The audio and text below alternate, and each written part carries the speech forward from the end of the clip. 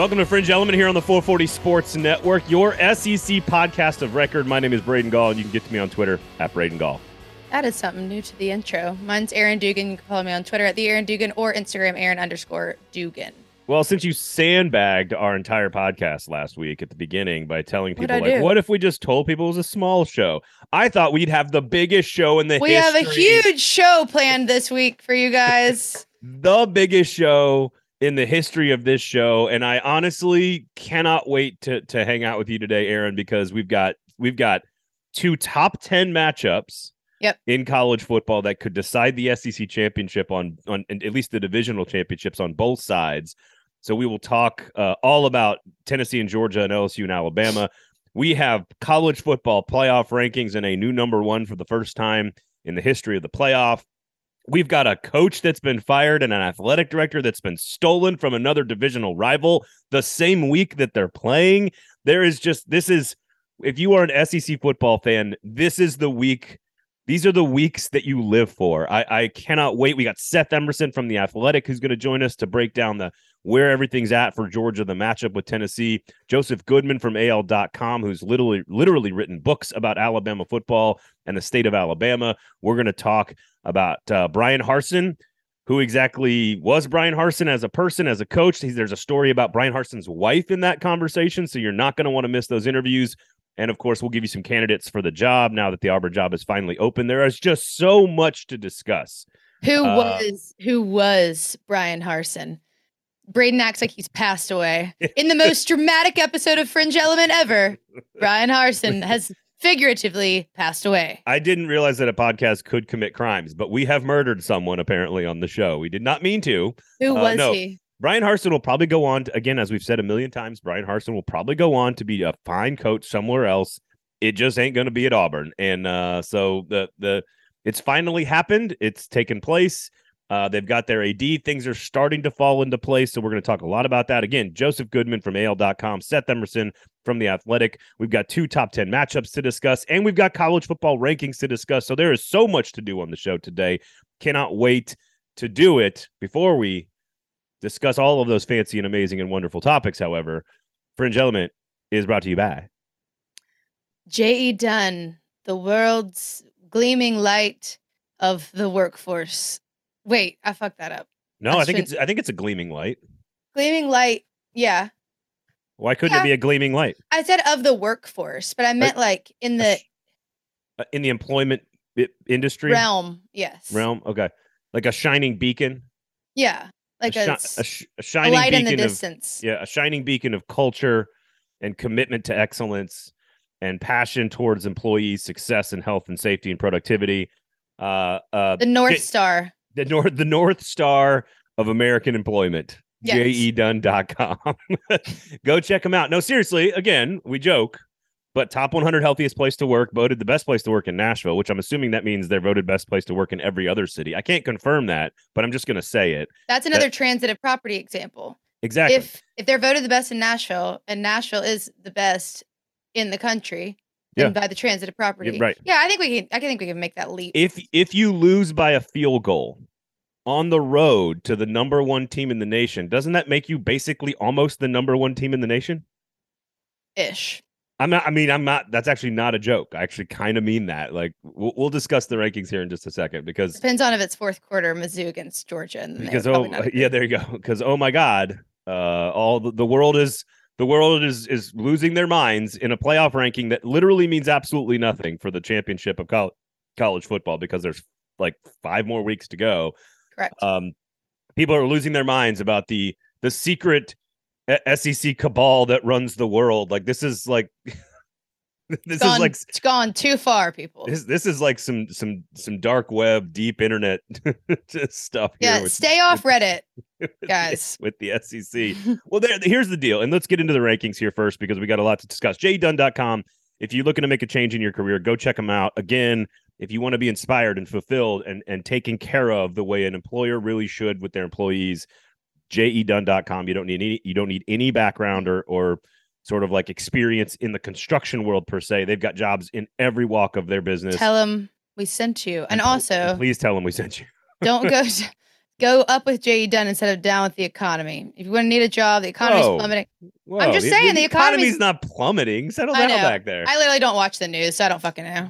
Gas prices have been going down for like 200 straight days. Anyway, okay, so now let's talk about these rankings here for a second, because there is a cottage industry, and there's a great story here to be told about Tennessee. I think Kirby Smart is the happiest man alive right now. Yep. And we'll discuss why Bama ahead of TCU is totally fine. But again, that's sort of part of the conversation. There is a cottage industry. This, for you SEC fans, there's a cottage industry of folks that have made a living trying to convince you of some deep state conspiracy against the rest of college football. And that the SEC, even though they win almost all of the championships and produce more NFL players than anybody else, don't let those two facts get in the way of a good story, that there is somehow a committee of people deciding our playoff rankings who are from, this is not a joke, the committee is full of people from Michigan, Nebraska, Penn State, Kansas State, Wake Forest, NC State, Navy, Colorado, among others. There is somebody from Texas A&M and Kentucky, but I would assume that every conference should be represented, so I have no problem with that. And that there is that those people are somehow trying to prop up and support the SEC because of some secret deep state bias towards the conference that happens to always win everything and produces the best players. I don't understand.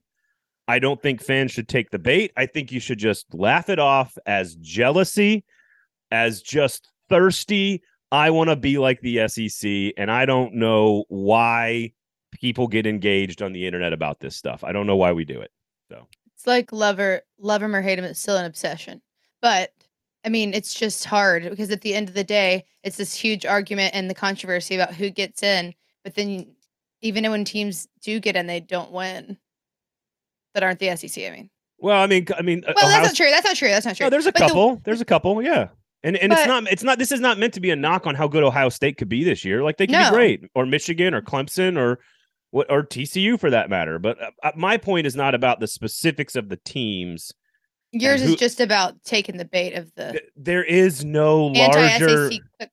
There is no larger deep state conspiracy that's propping up the SEC. The SEC doesn't need your fucking help. They're just better than you. Okay, they've been dropping F-bombs already today. They just are. They just are better. And I don't know what else you need to know other than they make more money. Other than maybe the Big Ten, they make basically more money and have higher attendance. They put more players into the NFL and they win all the championships. Like, I don't know what other metric can you measure success by. And so anyway, okay, I'm off my soapbox now. Tennessee, number one in the nation. Let's just take a second to appreciate the story. Because again, the rankings don't matter. We're going to find out about Tennessee and Georgia this weekend. But just for a second, acknowledge in less than 2 years to go from firing your athletic director, firing your head coach, putting in place a new chancellor, NCAA violations, 30-plus players in the portal, to do all of that, to go from less than 2 years from that to number one in the playoff rankings with a bullet is, I just think it's an extraordinary story, and we need to acknowledge how extraordinary it truly is. It really is hard to imagine going from where they were to this, and how, I mean, obviously you look to the coaching changes and you look to Josh Heupel and what he's been able to do, but it's always more than one thing. What do we think? What is it besides just Heupel and the system that he's put in place and kind of the culture he's created with the players? Like, is there any other tangible things you can put your hands on? Because that's a lot of changes just to give to a head coach. I think it's lightning in a bottle, kind of a lot of forces coming together at once. And frankly, if they beat Georgia over the weekend, I think a lot of this will be a part of that, which is, you were so low with Pruitt and Fulmer culturally and from a people standpoint. It was so bad. The one thing he didn't do poorly was recruit. He did bring in good pieces. So there were a couple of nice pieces. Darnell Wright's turning into a star. Cedric Tillman. Josh Heupel went and got Hendon Hooker. Hooker happens to be an elite superstar who is playing in this scheme nearly perfectly. I think their schedule has set up this year to be really, you play UT Martin after Alabama, right? Like there's just, right. You got LSU early in the year instead of having to play them late in the year when they're clearly better now as a football 100%. Team. Like, so there's a lot of I think there's a lot of just like things come together sometimes, and that's sports. Like Right. that's what sports is. But to me, it's number 5 in complete control of an offense that is working, who with a coach who's changed the culture, and they have some nice weapons on the outside. The schedule sets up, they play a great couple of games, and all of a sudden they're number 1. Like, I just think it's, can they be number 1 for the next 5 years? I have no idea. Who cares? Right now, they're number 1. Doesn't matter. They may not be number 1 next week. True. No, yeah, just the speed at which that program's turned around has been, incredible. And then in a game to game scenario, they just are a fast team on the field too. They can make things happen quickly, and the program's turned around quickly, and they're just lightning in a bottle is a good way to put it. And again, they have the best resume in all of college football. That's why they're number 1. They have the best wins. And if you were to, again, I saw people complaining about LSU being number 10 is a resume booster, and I'm like, dude, Tennessee doesn't need a resume boost. You could put LSU at 20, and they would still have the best resume in college football. So, and again, why would somebody who's on the committee from Penn State, Michigan, and Nebraska be propping up the SEC? Just ask yourself that question for 2 seconds before jumping on Twitter and listening to people that are clearly doing it to get a rise out of you. Because I'm assuming you in this conversation, you audience members, are SEC football fans. So you have to. If you're not, you really have problems. That's true, which we welcome, because if you're that obsessed with the league and you're listening to SEC content, then way to go. Good for you. You know who loves the rankings, though? Number 3, Georgia, Kirby Smart, the defending national champs who are undefeated, who host Tennessee, who are an 8-point favorite this Saturday. I guarantee you the number 3, just a printout of the number 3 is probably plastered everywhere in every room, in every hallway, in every meeting room, in every locker across the entire Georgia campus right now. Number 3. No one thinks you're good enough to be number 1. No one thinks you're good enough to be number 2. Number 1's coming to our house on Saturday. They don't know what's up. Kirby Smart loves it. Loves it. Oh, 100%. And I think that we talk about this when Saban, if they, rarely does it happen that Alabama is lower. Well, even 6 in the rankings. It's, it's not a norm for Alabama. And I would say that both coaches do like that underdog positioning better than they like the expectation of being number 1. You're right. They're going to have a chip on their shoulder. They love sitting back and not having the pressure of that. I think Nick Saban would also not have a problem with where they were in the rankings if it wasn't due to some actual gaps in like what Alabama is used to. I think because that the 6 is a little bit more justified than I think Nick Saban would like it to be. But normally neither of those coaches would mind sitting back a little bit in the rankings and letting things fall into place and let, Ohio State Tennessee fans go crazy and Ohio State live its life. And then they're just like, we're good here. I think your point is kind of that Alabama has some flaws and that Nick Saban doesn't really love the fact that his team has some flaws. They're clearly a different team on the road, and we'll talk about that game coming up a little bit later on. Yeah, he doesn't like the fact that they might deserve to be in that spot. Right. But Georgia just hasn't played Tennessee yet. So Georgia may also have some of those flaws. We're going to talk to Seth Emerson about this because that is the question about Georgia and Tennessee, which is what is Georgia? Who are they? Right. Are they the team that beat Oregon, number 8 Oregon, 49-3, who has 5-star talent 3 deep into their roster, a mature program that has competed in championship settings for the better part of 5, 6, 7 years now, and they're at home in an environment that Tennessee, frankly, has not faced this year? Is that the Georgia we're going to see, and they're just going to turn it on the final month of the season, and we're going to see all the potential realized? Or are they the team that was down 2 scores to Missouri in the second half? So that is the ultimate question about Georgia. We don't know what they are. Seth Emerson's going to help us answer that question coming up in just a minute, so stay tuned. Quickly, Alabama over TCU being undefeated. To me, Aaron, if you look at Alabama's resume, people are complaining about Bama. I'm like, Bama's resume, I don't understand the complaint about Bama's resume. They have a road win over a ranked Texas team. They have a road win over a pretty decent Arkansas team by like 3 touchdowns without their quarterback. They beat A&M without their quarterback. They destroyed Mississippi State on the road, a pretty solid, or at home, a pretty solid Mississippi State team. And this is the most important point that I don't think fans understand. And I would apply this to every team in every conference. Hit them with it. If Michigan goes to play Ohio State at the end of the year and it is a 52-49 game and Michigan loses and that's their only loss and Ohio State's number 2, Isn't Michigan basically number 2 as well? Like if you're Alabama and you lose to number 1 Tennessee because one guy made a field goal and the other guy didn't, isn't by definition those two teams basically even? I mean, or aren't those two teams basically even? Excuse my grammar. But I mean, like, that's a little simplified, but like, so Oregon loses 49-3 to Georgia. You cannot Right. make the case that those two teams are basically even. That loss shows Okay. us that they're not even. Yes, this is true. My point with Alabama, Tennessee, or any close game between two really good teams is that if it's very, very close, especially if the losing team is on the road, well, if anything, that loss, people are like, oh, Alabama lost. They have to be behind TCU. I'm like, TCU didn't play number 1 Tennessee on the road. True. Yeah, I know. Okay, I see what you're saying. Like if TCU had a loss and their loss was to number 2 Ohio State by a field goal in the horseshoe, I'd be like, TCU is just as good as Ohio State.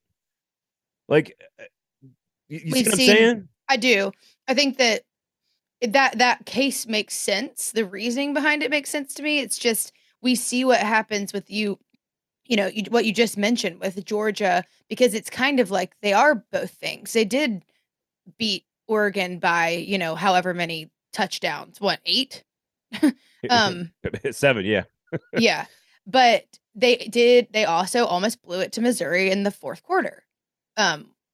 I think it was at the end. No, they were trailing the entire game. They had to come back, and they came back and dominated the fourth quarter. And barely beat. Yeah. Okay. Yeah. Okay. Got it. But it was too close for comfort for any Georgia fan, and it was definitely surprising to everybody that follows college football and the SEC in general. So that's the complexity of it. Is your reasoning makes sense, but then you also see teams that they are both of these things. I mean, they more recently almost were trailing Missouri than they beat Oregon by that much. That was, weeks and weeks later. How, do you know what I mean? It's you kind of are both things. And unless you are, I just don't think that they are the completely perfectly oiled system that both them and Alabama have been in the past. But there is a lot. I mean, it's all over the board, kind of. No, I just think that when you are in this top 5, 6, 7, where you are splitting hairs between how good all these teams are, right? You're trying to find the minute detail that separates team A from B and C from D. And again, like Clemson and Michigan, I think Michigan's the better team. They've been far more dominant, but Michigan's schedule is garbage compared to Clemson's. They have better wins. So I understand the committee putting them ahead, even though I might think Michigan's the better team. Right. I just think that if you're TCU and Alabama and you're arguing resume, TCU has trailed by 2 touchdowns 100% in all these games and has not played Tennessee. And they figured out how to come back and win. And that's great. They deserve to be ranked in the top tier, which they are. But if I'm Alabama and I'm comparing the resumes to TCU, first of all, not only do I just think Alabama's the better team, if they played each other, Alabama would be like a 2-touchdown favorite, which again is not a reason to rank them ahead. I just think they're better. So that's my reason. I think they have better players and the best. Yeah, them being better is a reason to rank them ahead. In theory, that's the committee's job. But if you're breaking down the resume, my point is that not all losses are created equal. Right. And the 0 is not automatically better than the 1 in the loss column. It's just not. Because if you have not played anybody or have not played the toughest teams in America, especially on the road, then how can you say that TCU's resume is better? Like, I actually think my point is that I think a loss can actually add value to your resume if it's the right kind of loss. I agree. When you talk about playing Hendon Hooker and this Tennessee offense, which has just been completely dominant and off the charts in terms of efficiency. I mean, they don't even allow the Tennessee defense isn't allowing more than like 90 yards a game. I mean, you're right. There is some value to that. And also, if you're TCU, you don't want to be overhyped. Like, try to surprise people. It's like it's the opposite mentality of what we just talked about with Nick Saban and Kirby Smart, which is like, enjoy where it is, and then if you can come out and surprise people, great. And again, this is not an Alabama apology thing here. This is I think the rational way to look at losses like that one. Again, I would say the same thing about Michigan. If Michigan is 11-0 and they go to Ohio State, who's number 1 in the nation at the time, and they play a 52-49 game where they lose on a field goal on the last second, even though they could have won the game on their own field goal just a possession earlier. Right. To me, that says that Michigan and Ohio State are even. That they are even football teams, and that Michigan shouldn't fall in the rankings because of that loss. If Tennessee goes to Georgia this weekend and loses 52-49 on the road against the defending national champions who are undefeated, to me, that says they're basically even with Georgia. And they should, and the rankings should bear that out, in my I opinion. agree. That's I think that's sound reasoning, Braden. If you go lose to some team that's not ranked by 3 touchdowns, that's different. It is. Yes, you're right. It can, when you losing to someone like Tennessee, like you're saying, in a way that's not Right. that is not glaring and in your face, is better than playing nobody. So we're gonna get to Seth Emerson here real quickly. Just when I say Tennessee, Georgia, 2:30 Saturday, God's time, 2:30 Saturday on CBS. What are you thinking? What comes to mind? Is it matchups? Is it star power? Is it drinking booze? Like, what is it that you're? And I've been to a Tennessee Georgia game in Athens. It is so much fun. Just what is it that first pops into your head when you think about the game? Well, I am thinking about how my best friend from home, like my parents' best friends, like we grew up together, he is getting married on Saturday. Oh, Jesus. And I'm pissed. Oh, so you're going to the wedding? Oh my God, yeah, I have to. But what I will say, I don't know. I called him yesterday and was like, "What are we doing?" Honestly, they're getting married at 5, so I will be sitting in the back, right in the second half. Yep. So there's that. All right. What about on the field? What do you think about? I know. I'm thinking about what I'm gonna miss. I mean, tennis. I think it's going to be very, very telling of. I don't think anything that if Tennessee blows it this weekend, obviously that shows us something about something new about Tennessee. But I'm not sure that my opinion can be drastically altered by the final score of this game. I still think Tennessee is who we think they are, which is a powerhouse offensively. Has been improving defensively week to week, and who knocked off an Alabama team. And I don't know what it would take for this game to change my opinion of what Tennessee's capable of. What if Georgia just stomps the shit out of them? What does a stomp look like? What do you mean? I mean, I'm not picking that, but what if it's 42-17, the way it was last year? Like, Tennessee looks good for a quarter and a half, and then the crowd and the Georgia defense, and so they've got something figured out, and Hooker just can't hit the deep shots, and they've stopped the run with their defensive line, and Tennessee can't stop Georgia's rushing attack, and all of a sudden it gets away and Georgia wins fairly easily. I mean, that's the difference between a close loss and a blowout loss, is how we perceive the team, I feel like. Yeah, I think that's true.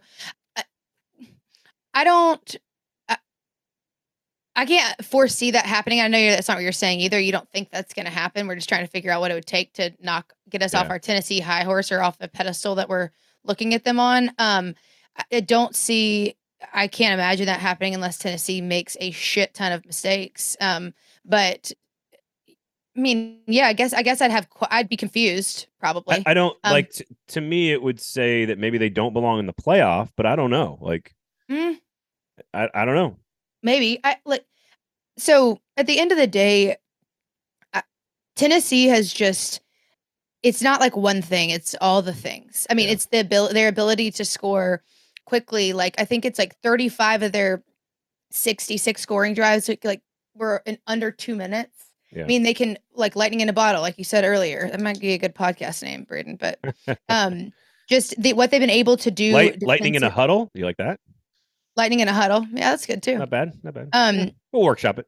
the chunk plays that they're able to put together, the fact that they're capitalizing on other teams' mistakes. It's like Tennessee's putting all these things together all at once, and that's why it's working. I mean, their turnover. I mean, teams making mistakes in Tennessee, not only, taking possession of the ball back, like the ball is being turned over and Tennessee not only gets it back, but then they're scoring. There's just so many things that Tennessee, and I think the defense was like a little bit slower to come together. But at this point, I think they're peaking. I mean, they peaked. I think they could sit there maybe. Yeah, I mean, they destroyed Kentucky's offensive line and Will Levis. So that was extremely impressive.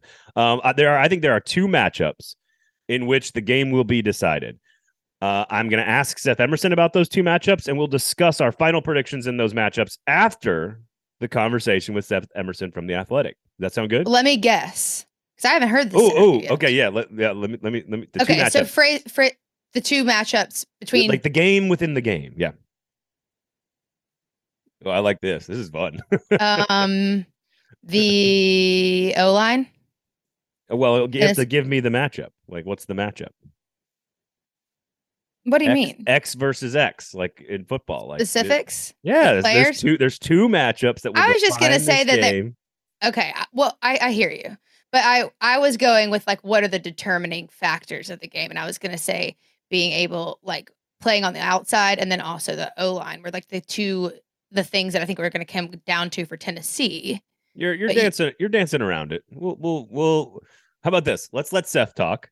okay, You guys can all hear Seth. He's going to talk about where this game ranks in Georgia Sanford's this stadium history.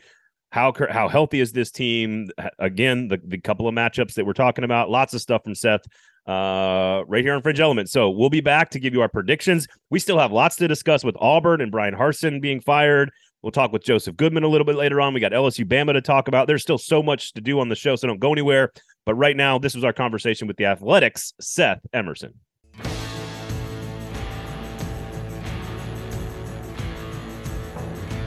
Seth, great to see you, man. Thank you for joining us. How are you, sir? I'm doing well. How are you? I'm doing great. Two big sort of picture questions before we kind of drill down into the matchup with Tennessee. Number one, do you have a sense of historical context around this type of matchup at Sanford Stadium on Georgia's campus? Just sort of give us a quick, like, where does this rank in the annals of Georgia football history? Purely by rankings, it's the biggest game at Sanford Stadium ever. There's never been, we'll see if it's number one versus number two, depending on your there's never been a top three, like where both teams were in the top three. On the other hand, what stadium has seen that? You don't tend to see that in the regular season. The last top five where they were both in the top five was the early 80s, like 1983, I want to say. So yeah, biggest ever in that sense. I think the mitigating, as in, is this truly the biggest game ever at Sanford Stadium? Like, look, this team, this fan base just went through a national championship run. They've been in a lot of SEC championships and Rose Bowl, Orange Bowl, 2 national championship games. Even as far as home games at Sanford Stadium, the 2019 game against Notre Dame was big. LSU, when they came in here as a top 10 team in 2013, Alabama, when they came in here 14. Yeah, the way I put it is this will be another big game that I think you would probably put on the same level as a lot of those other home games I mentioned. Which leads us into sort of the psychology of the game, and the big difference between the two teams outside of like rosters and talent is like sort of the maturity of the program, the depth of the program, a program that has been in championship settings for years now under the same coach versus sort of the confidence, culture, cohesion that Tennessee is sort of riding right now, and certainly quarterback play. I guess Georgia's mental situation, like, are they a team that has been sort of just messing around for a couple of months because they know they don't have to be on and they're ready to flip a switch? Or is there more concern about sort of the Missouri stuff and the turnovers against Kent State? They obviously were dominant against Oregon, which is turning into as good a win as anybody has. Like mentally, where do you feel like this team is sort of relative to their metrics and on-field performance through the first 2 months? There's a couple possibilities. One is that what we've seen against Missouri, what we saw in the third quarter against Florida, what we saw kind of putzing around with Kent State, even a little bit with Auburn, and although the final score of that game was 42-10, that all of that is a red flag, and it's about to be exposed. It's about to catch up to Georgia. That's a real possibility. Yep. Other possibility, Georgia is a young team. All that veteran leadership they lost off last year's team. The question was never talent. It was how quickly this talent would manifest itself and gain experience and everything. But what you saw was an entire offseason of Kirby Smart telling this team, you didn't win a championship. Last year's team won the championship. You haven't done anything. And so it responded well out of the gates, looking great against Oregon. The next week was Samford, 33-0. And then the week after that, they went to South Carolina and smothered them. And then after that, did the youth catch up? Did they start to have these lapses? It started with Kent State and then Missouri. Kent came out of the gate slow in the second half at Florida. And in every one of those cases, though, when they had to turn it on, they did. Like the fact they got to that point against Missouri, you're down 2 scores in the fourth quarter. The fact that they let Florida score 3 in a row, three scores in a row to take it from 28-3 to 28-20. It shouldn't have happened, but it did. But then they turned it on when they had to. So honestly, I don't know which one it is. Whether these are flaws, red flags that are about to be exposed, or we've just seen a young team that is very talented, and when they need to, they turn on the Jets. You're supposed to know these things, Seth. We have you on the show to tell us which one of those things it is. This is why we're talking to you. When I say something definitively, then hopefully it holds more weight. All right. So the two you can kind of correct me here if you think there needs to be something included in this, but it feels like the two major matchups, because again, stopping the Baylor offense, which is what Tennessee runs, is not a new thing. There's not some secret sauce to it. You got to have dudes. Georgia has dudes. You have to stop the run, though, with largely just your defensive line. So that's the first matchup that I think could be the most critical. So I want to know how you feel about that matchup. The other one is you have to go down the field against Tennessee and take advantage of their weakness at cornerback. And Missouri basically dared Stetson Bennett to do that. They did not until the end, but they ran the football mostly in the second half. Are those the two most critical matchups in terms of game within the game? Am I missing one, or are those the two main ones in your mind? I don't know that you need Stetson Bennett to be beating them downfield. It also depends on your definition of downfield. Like for a lot of people, that means bombs. Georgia actually leads the nation in chunk plays, as in 10 yards or more. It's when you go to, and I think they're among the nation's leaders in 20 yards or, it's when you go to. I've got that, by the way. Tennessee and Georgia tied for 9th. With plays 20 of yards, 20 yards okay. or more. Tennessee 30 yards and is where Tennessee stays at the top and Georgia falls. Yep. Now, how indicative of that is it? Like if it's working for Georgia. I mean, I kind of get amused at people who kind of want to turn this into like, this is still the 2021 Georgia, which, by the way, actually was also pretty good on offense. But I feel like a lot of people are still actually thinking of Georgia's offense in terms of 2019, 2020. Georgia's 4th in the nation in yards per play. Georgia's 2nd in total yards. What are they in scoring? Like top 10, something like that. They've actually, in games just against Power 5 teams, because somehow Georgia's numbers are lower against Samford and Kent State. Georgia has scored more points than anybody in the country against just Power 5 teams. Ohio State's played one less game. That's why. What Georgia has done has worked, and they've adjusted. If the downfield game isn't working, if it's being taken away, they go to the run, which they did at Missouri. Although they supplemented the run with Bennett did hit on some good kind of mid-range intermediate passes in that one. Bennett's been very good on third downs. Bennett can run.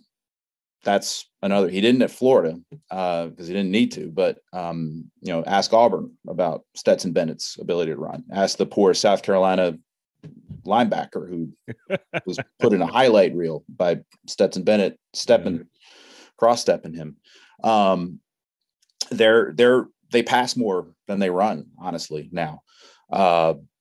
And they have the tight ends, there's no matchup for that, but you can't throw to the tight ends on every play. So all right, that's the offensive part. So I would kind of say it's hard to say what matchup is most important there. If Georgia is able to run the ball, considering that's been Tennessee's strength defensively is stopping the run, then that might be like red alert for Tennessee, because also that means less time for Hooker and company to be on the field. And it's all you need. Like, yeah. And then, but then the other part of it is like, what if Georgia goes up a bunch of scores? Like if Tennessee has the comeback ability and they can do it quickly. So it's not like Georgia can then just hand the ball off every time. You know, they're still going to have to pass the ball to do that, to run clock. I think it goes more. I kind of think like Georgia's offense is going to score. The matchup there on paper just it clearly says they're going to score. Tennessee's offense is going to score. You asked about the other vital matchup on that side of the ball, Tennessee's offense against Georgia's defense, and I don't know whether it's pressure, which is going to be harder for Georgia to do without Nolan Smith, but running the ball. I think what's interesting to me is, will Georgia just leave four in the box, and maybe Jamon Dumas-Johnson. And that might be 4 down linemen because they've got some good down linemen, especially with Jalen Carter back. And let Jamon Dumas-Johnson, the inside linebacker, who's got some Roquan Smith in him, kind of, be the man in the middle, but trust him. And then just flood the zone with numbers and say, we're going to try to have 7 defend however many Tennessee sends out there. It's a very intriguing, like, schematic question on how Kirby Smart, Glenn Schumann, and Will Muschamp will approach that. It's so funny. Like, Jalen Hyatt has been spectacular. There's no arguing that, but he's also capitalizing on the scheme, destroying secondaries. Like he's just, when you're just running straight down a sideline and you're open by 15 yards, like that's not really anything he's doing. That's the scheme and the quarterback and the defense kind of all just getting mixed up. And it doesn't feel like that is a thing that Kirby Smart allows to happen very often. I know last year they got beat down the field, but that's more man-to-man, like pure ability, not just like busted coverages. Yeah. And it could still happen. You can't assume, like you said, in the SEC championship, and, when Alabama had both of those healthy star receivers, they were able to do it. But what I've said for a while is that the game being on the schedule where it is does help Georgia. They have a lot of film now, and they've seen what Alabama, very similar scheme and talent to Georgia, failed to do against Tennessee. And that doesn't mean that they will find the secret sauce to defending it. It just means that, honestly, if Georgia can't figure it out after 8 games of tape, then I'm not sure anybody will. Do you get a set? Like, I know you kind of like, we don't exactly know what the first 8 weeks have been for this program. We don't exactly know what the matchups entail. Do you have a feeling for how the game plays out? Like, I agree that both teams are going to score. It feels like a 41-38 game, regardless of who wins. But do you have a feeling for just Georgia is the more talented, more mature, deeper, more established program? Like, do you just get the vibe that is the deciding and of course they'll be at home in a crazy atmosphere? Is that the deciding factor here between two teams that are basically even? I think neutral field would be, I would go into this game saying, I just don't know. I'm not putting any money on this game. Like, I'm not staking any reputation on it at all. I think the game being at home, and Tennessee has not seen anything like this. We played a couple road games. Pittsburgh, that's, what's the capacity of that stadium? 55,000. Pro ACC stadium. Yeah. Death Valley, 11 a.m. local start. LSU fumbles the opening kickoff. Crowd just never really has a chance. Yeah. This is going to be different. And I think for that reason, there's a reason Vegas is setting the line where it is. But I also, I wouldn't be surprised if Tennessee comes in there and runs away with it. How healthy is Georgia? You mentioned Nolan Smith already. Just how healthy is this team in general? I know the offensive line got a little healthier last week, right? They got banged up, but then like there shouldn't be any like long-term problems there. The one to watch now with Nolan Smith off the table is whether AD Mitchell can play. I wrote last week, the numbers really show that Georgia's offense is different with him in there. Like, people talk about they looked this way against Oregon, and they don't think they've looked that different, that much better since then, or better at all. AD Mitchell sprained his ankle the next day or the next game against Samford, tried to return like 3 weeks later and hasn't been able to come back. They're just different with him, but they've been playing without him. So if he were able to play this week, and I don't know, he didn't suit up. He made the trip to Florida, but he didn't suit up for it. So right. I don't know that there's much chance he plays. And if he plays, how effective he would be. Otherwise, that's, you've got some guys here and there, but nothing major. That's the main one to look at. Any thoughts on Auburn stealing an athletic director the week they're going to play that team and firing their coach in the same morning? Yeah. Any thoughts, Seth? But I just, my takeaway is that maybe the athletic director will be able to make this hire and not the boosters, because you would think that John Cohen knows this league well. He knows Auburn well. This is the same league where you've got, Danny White taking shots at Auburn when Alan Green was forced out. And, you got to think that John Cohen wouldn't be making that move if he didn't have assurances that, hey, you're going to be able to make this hire, to a reasonable extent that an AD at an SEC school makes a hire. We all know president, other people are involved, but, and that maybe they really are changing their ways, but we'll believe it when we see it. Yeah, exactly. Yeah, I believe it was you who told us on this show that part of Georgia's long-term sort of alignment success is just patience. And the fans have gotten used to that. And that is the exact opposite of what happens on the plane. So There we have it. Seth, thank you so much, man. Enjoy the game, dude. It's going to be awesome. It's going to be so much fun. Enjoy the game. And thanks for giving us a few minutes of your time. I do appreciate it. Thanks, man.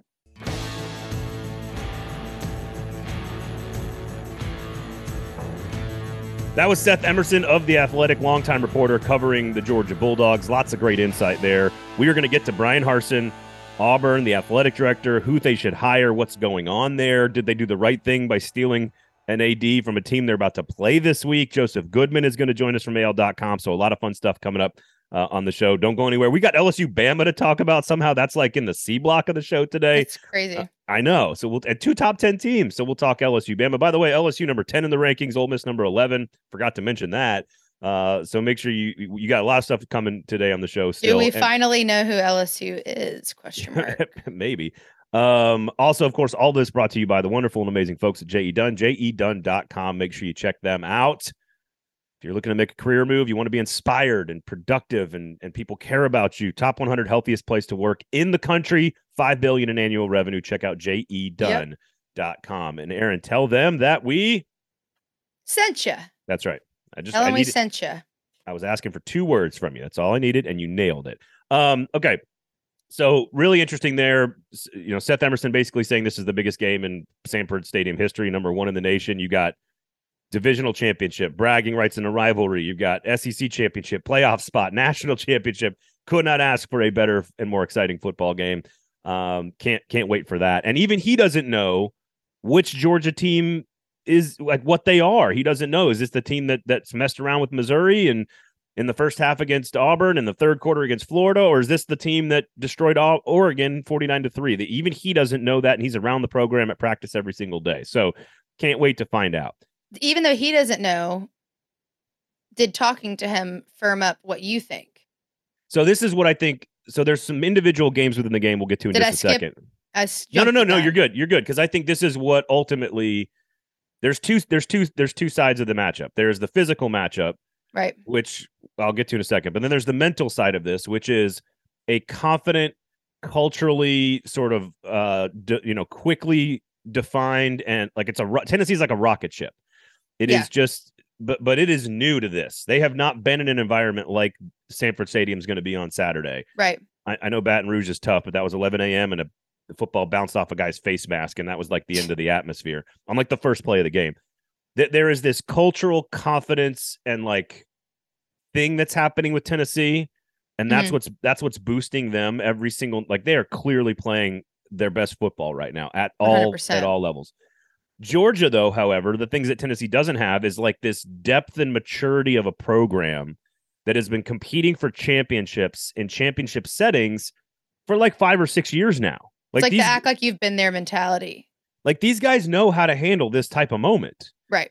Doesn't mean they're going to, but that is the mental advantage that Georgia has. Whereas Tennessee's advantage is about this, like we've lassoed the moon here and we're riding this rocket ship into the next, world. And we're not exactly sure where the rocket ship is going. No, but that's what you're saying. That's a very undervalued, intangible thing is, have you been there and do you know what it's like to not only to go there and succeed or to go there and not to be in that position at that much pressure towards the end of the season with the stakes being that high. It's something that you truly can't teach players, and it does have an effect on the way things go. It absolutely does. Any good coach would tell you that they prepare as much as they can, to talking through it, even if it's just talking through what it's going to be like. And, what time are we waking up to make sure that we're prepared in the right way? And what does it feel like to be there? How loud's it going to be?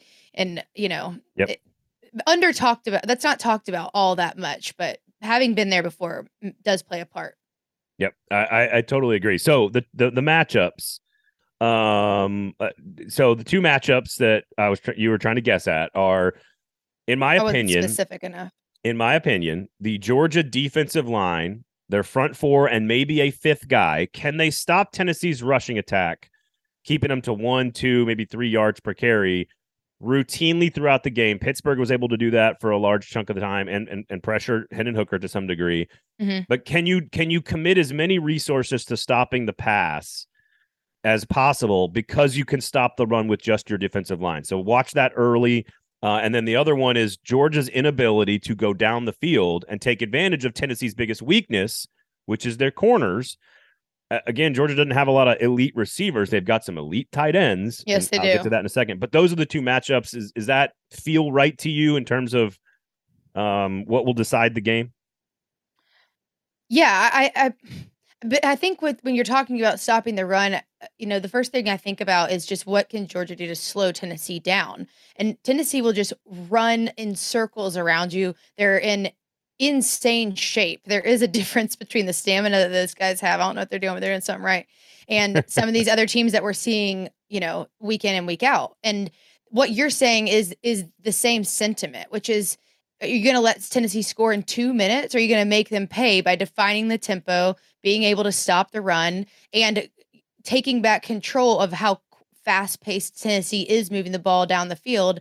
And because you could be up by 3 touchdowns, but when Tennessee's can score and their drives are around 2 minutes, or like you have drives that are that short, then you can quickly go from dominating the game to Tennessee being right back in it. So I think those two things are the same. We're just thinking about them in different ways. Yeah, it's forced Tennessee to go the length of the field, be methodical with it, and everything else. To me, and I'm kind of scrolling to pull this up, but basically, and Seth Emerson alluded to this, and this is the other, because I think that's the number one matchup to stopping Tennessee, is being able to stop the run with as few people as possible. That's number one. Yep. And they're going to score. I think Georgia and Tennessee are both going to score. I think it's 41-38 or 42-35 or something like that. I think it's high scoring either way. But here's the numbers that I thought were really interesting looking at big plays. Okay. Georgia, of 20 plus plays or more this season, top 10 in America, number 9, 54. Tennessee, identical, of 20 plus yard plays or more, 9th in the nation, 54 plays. They both had the exact same number of 20 plus yard plays. Georgia, of 30 plus yard plays, just 15, 74th in the nation. Tennessee, number 1, 36 plays of 30 yards or more. Georgia, 40 yards or more, 4 plays, 112th in the nation. Vols, number 1 in the nation, 22 plays of 40 yards or more. So basically, Georgia is very, very good at 10 plus yard plays, 20 plus yard plays. They're hitting that intermediate game as good as anybody in America. To me, that screams that the tight ends, Brock Bowers and Washington. If they can get those two guys mismatched down the field a little bit, especially in the seams and in the middle of the field, then I think Georgia's going to sustain some drives. And then, of course, they want to run the football. Right. But so it's about the limiting explosive plays on one side and then taking explosive plays on the other. I I don't know if George, like, I assume Kirby Smart's going to have a lot of plans. Yeah. Because he's watched a lot of good defenses play against Tennessee this season. Right. And would you say, I mean, the potential for Georgia, I won't put potential on some players in that roster because it would be stupid. And you look and see what Brock Bowers is capable of. There's no way you're going to put him in a box that says he can't really do anything. I mean, that would not be intelligent. But would you say that Tennessee's offense is just more set up because of the receivers that they have and because of Hendon Hooker and what he's able to do and exactly where he's able to put the ball? Are they just innately more set up for those larger chunk plays than Georgia is? Yeah.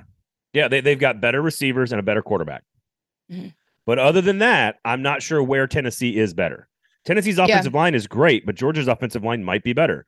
Tennessee's defensive line is pretty solid. Georgia's defensive line is better. Tennessee's running backs are okay. Georgia's running backs are better. Like everywhere else on the field, I would argue Georgia has got the better set of personnel, except for two positions, wide receiver and quarterback. Mm-hmm. And then, again, home field advantage plays for Georgia here. So this is as interesting a game. I think it is. I'm taking Tennessee plus the 8. I am picking Georgia like 42-41, like 45-42. I think it's very high scoring. I think both offenses get going. I just think Georgia has a stop somewhere in them in the fourth quarter at home with the crazy atmosphere. Maybe the Tennessee dropped ball that almost cost him against Alabama. I think this time it would cost him if something like that happened. Yeah. I think Georgia takes advantage of it because they're not on the road. They're at home. So I honestly think they're dead even. I'm going to take Georgia, but I'm betting on Tennessee plus the 8. So there you go.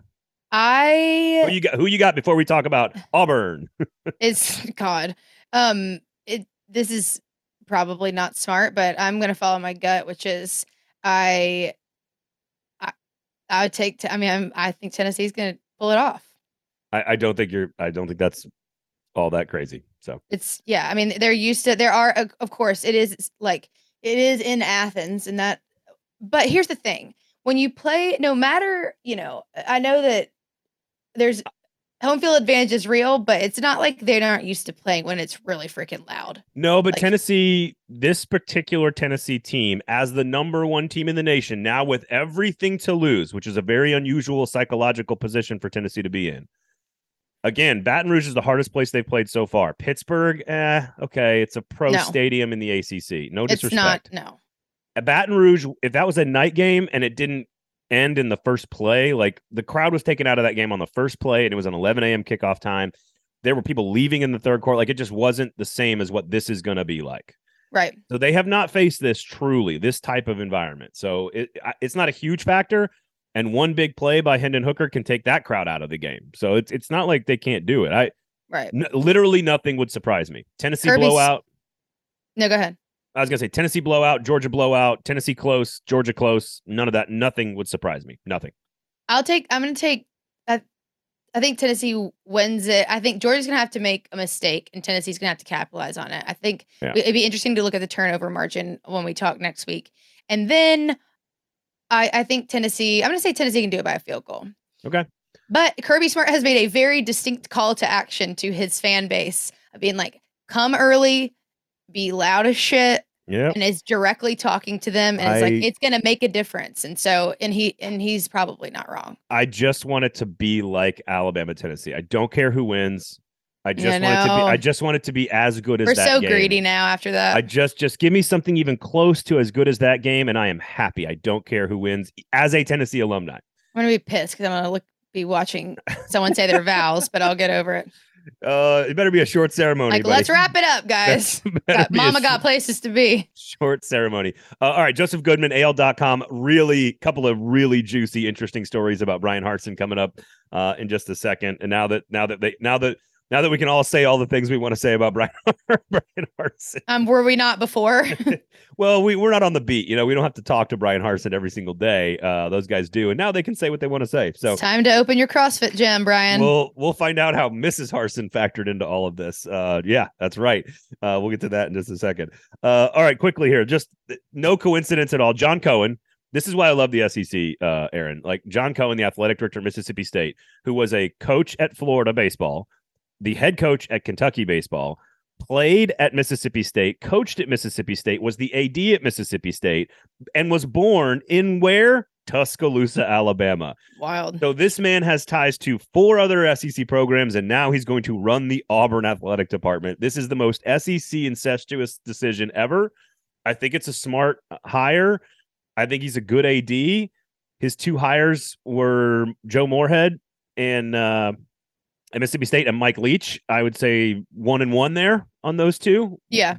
And even though Leach wasn't his first choice, but a really good hire, I think, in my opinion. Moorhead, not so much. So I guess where do you want to start with this? Just like it all happened at the same time for a reason. Auburn is paying $37 million to Gus Malzahn and to Brian Harsin to go away. Just for a point of reference, Aaron, that is less than half of what A&M would have to pay Jimbo Fisher to go away. Jimbo ain't going anywhere. just some perspective there. Golly. So they move on Harsin finally. It makes total sense. We've been saying this for a long time. It just was never a great fit. Joseph will get into sort of like why it wasn't a great fit, the personality type and all that different stuff. But just where, like, during, I just love that all of this happens on the week that Mississippi State and Auburn are going to play. It's almost too good. It's so good. And Mississippi State people are like, oh, we'll never forgive him for this. And he's an alumni of there. The last AD that left Mississippi State, Scott Strickland, went to Florida. He's an alumni of Mississippi State. The guy before that was Greg Byrne, who's now the AD at Alabama. Mississippi State is ADU. They're just churning them out. And then they go somewhere else. Starkville is an appropriately named town. I'll just say that. So maybe let's add some pizzazz to that place and maybe you'll be able to hold on to people. I know people that went to Mississippi State love it. For me, the only time I've been to Starkville was once for dance camp and once I was served Boone's Farm immediately upon arrival. And I think you've told me that story. Yeah. So how did that night end? There's a lot of sugar in Boone's Farm. I'll just say that. Yes, there is. It's quite the headache. I literally am not sure I've ever had it as a legal drinking adult.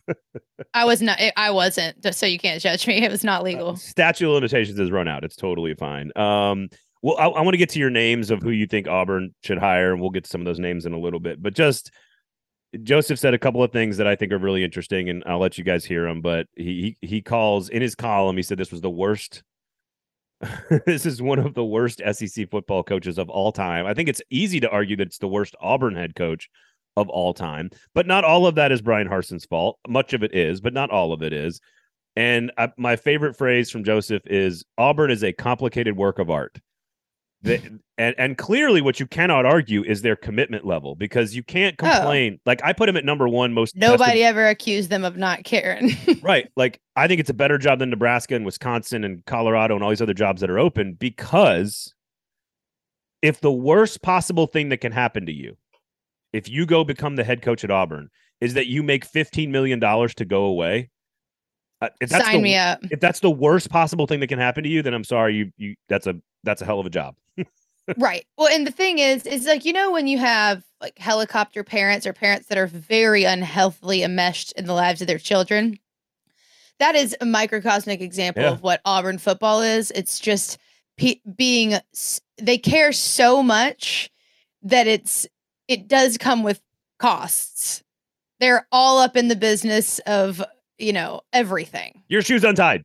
Brian, your shoe's untied. Tie your shoes, Brian. 100%. And here's another thing. Finish your grapes. You have to at least pretend to care what those very passionate donors and fans think. And Brian Harsin just was not willing to do that. No. And I think it will give a good taste if you tell you what you've learned about what Brian Harsin was called on a good day and a bad day. Well, how about this? I've got candidates I want to throw out there. I know you've got some names you'd like to see coach at Auburn. We'll throw some candidates out there because we should discuss that. But how about we let Joseph Goodman do that? Joseph's the one that told you that. Yes, for AL.com. He said, I said, tell me about Brian Harsin, the person. Like, what does he like to be around on a day-to-day basis? And he had a very distinct answer. Yes, he did. And then told a story about Mrs. Harsin.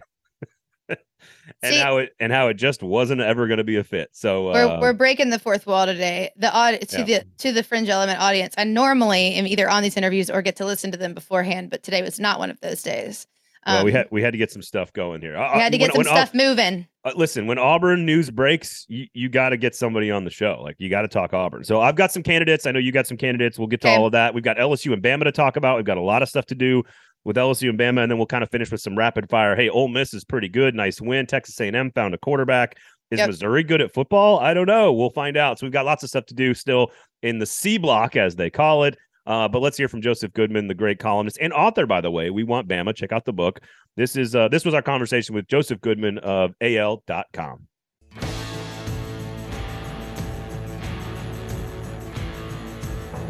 Joe, good to see you, man. Welcome to the show. How are you, sir? Brennan, what's up, buddy?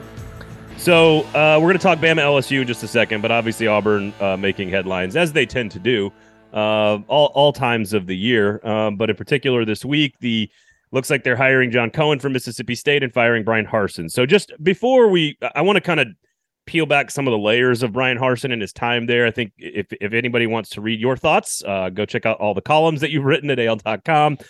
You called him, I believe, one of the worst hires in modern SEC football history. And with that I don't necessarily disagree with you, because I think that's sort of a point of fact when you base it off of the things that have taken place. But how much is on Harsin, specifically his behavior, his actions or inactions, and how much is on all the other stuff that people like to talk about?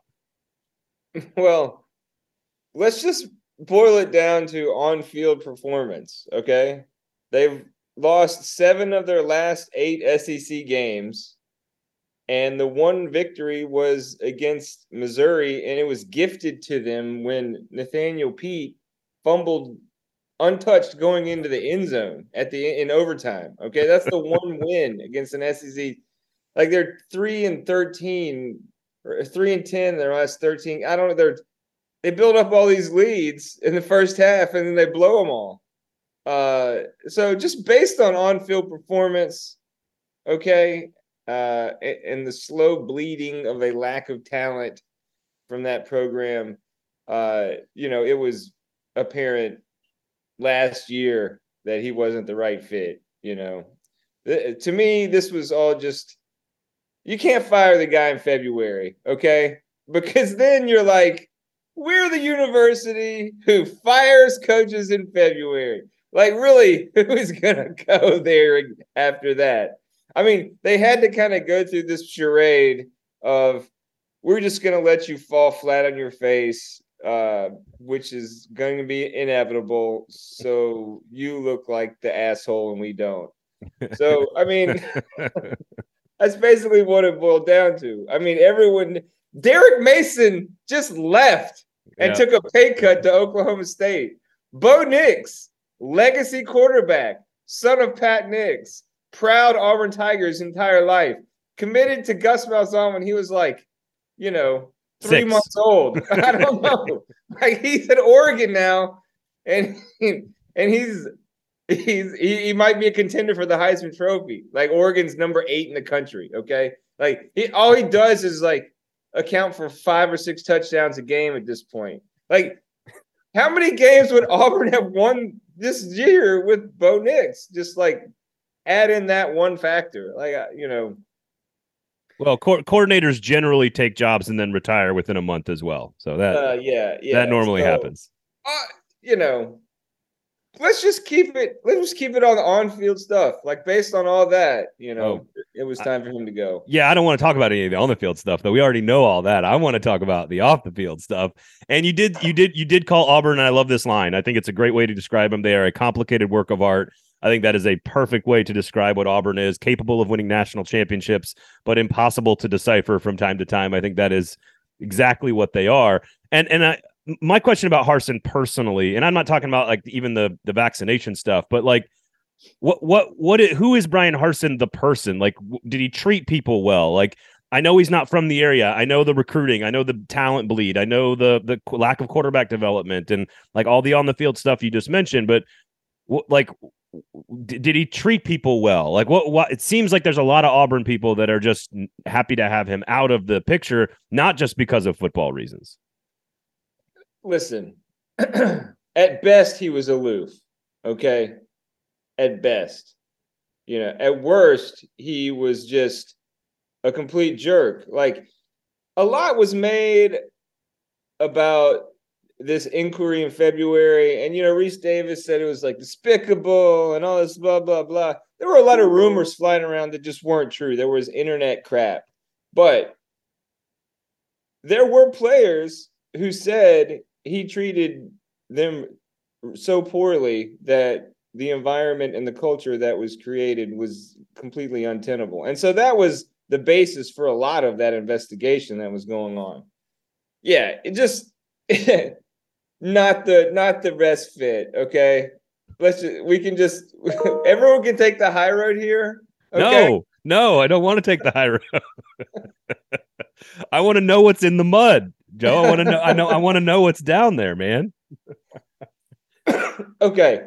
Here's a classic. All right. This is kind of like PG-13. Okay.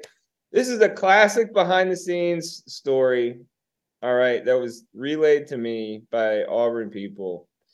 The Birmingham Auburn Tiger Touchdown Club is the largest booster group for Auburn. Okay.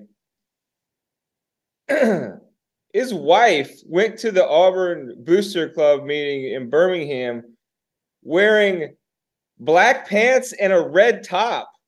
I mean, those are Georgia colors. Like, what are you doing?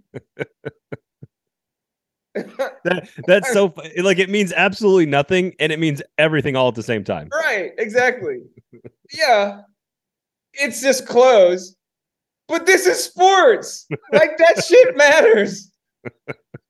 Sports are stupid to begin with. The way we're crazy about stuff. I mean, but yeah, that's just a classic example of just how they did not get it. Okay. Yeah. Is that it? Now, I've seen a lot of needs to have a Southern birth certificate, needs to have the recruiting experience in the Southeast. Is that what was? I think sometimes fit can be way overblown. Obviously, Nick Saban wasn't a cultural fit at LSU when he got there. Brian Kelly's not a cultural fit in Baton Rouge either.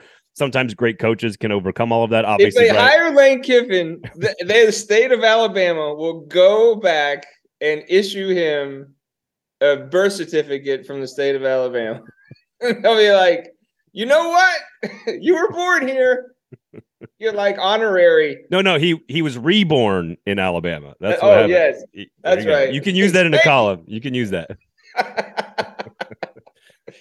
Yeah, a lot of that stuff is maybe overblown a little bit, but I just think it's reactionary after this Harsin debacle because he was just such a bad fit, and they just that's just a reaction to that and wanting to get it right this time. And yeah, they need to get it right.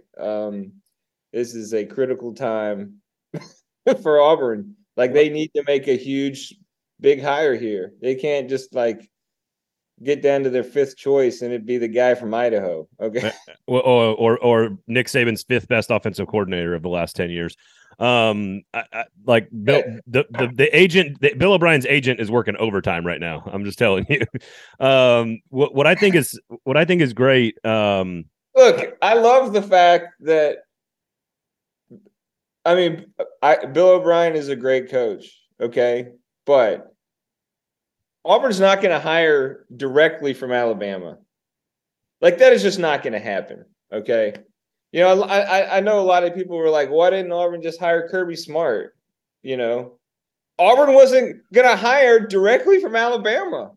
There needs to be at least 1 degree. Okay. They're not going to go straight into Alabama staff and take Pat Dye. Okay. Perfect example.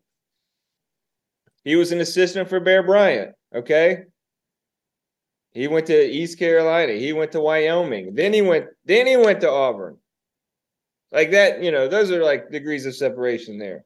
Okay. So, Yeah, they're not going to hire directly from Alabama, in my opinion. Like, that's just not going to happen. So, I mean, I was surprised they hired an AD who's from Tuscaloosa. Personally, I mean, right. Kind of shocking. So, perfect segue, because that's, you have to be gangster in the SEC to win. And Danny White's gangster, Scott Strickland's gangster. I think we all know that the guys out in College Station in Baton Rouge have been gangster. Like, you got to be, Greg Burns got some gangster to his game. Like, you got to just kind of put everything to the side and be that guy. So is John Cohen going to be allowed to be that guy at Auburn? Auburn is the gangster of the SEC. Okay. Yes, they need to get all the gangsters in there.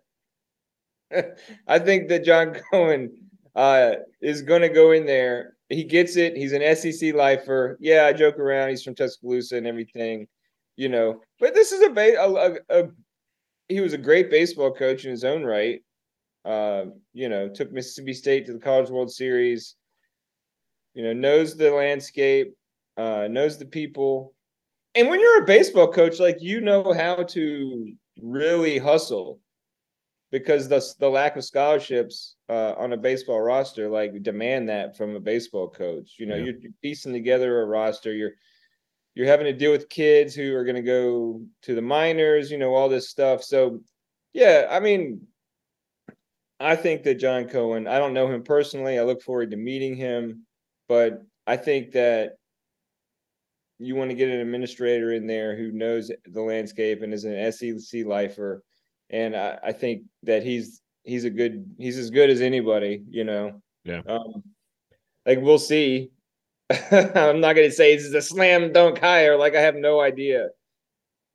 Well, it's more about the complicated work of art that I'm interested in, right? Like, that's what I'm interested in with Auburn, is that they, like, again, Tennessee was in its own way forever.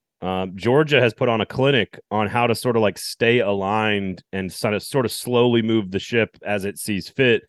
Alabama's as aligned as any program has ever been in the history of the game, largely for most of its existence. So that we know they have the resources, the money's going to pour in for athletes and for players for NIL.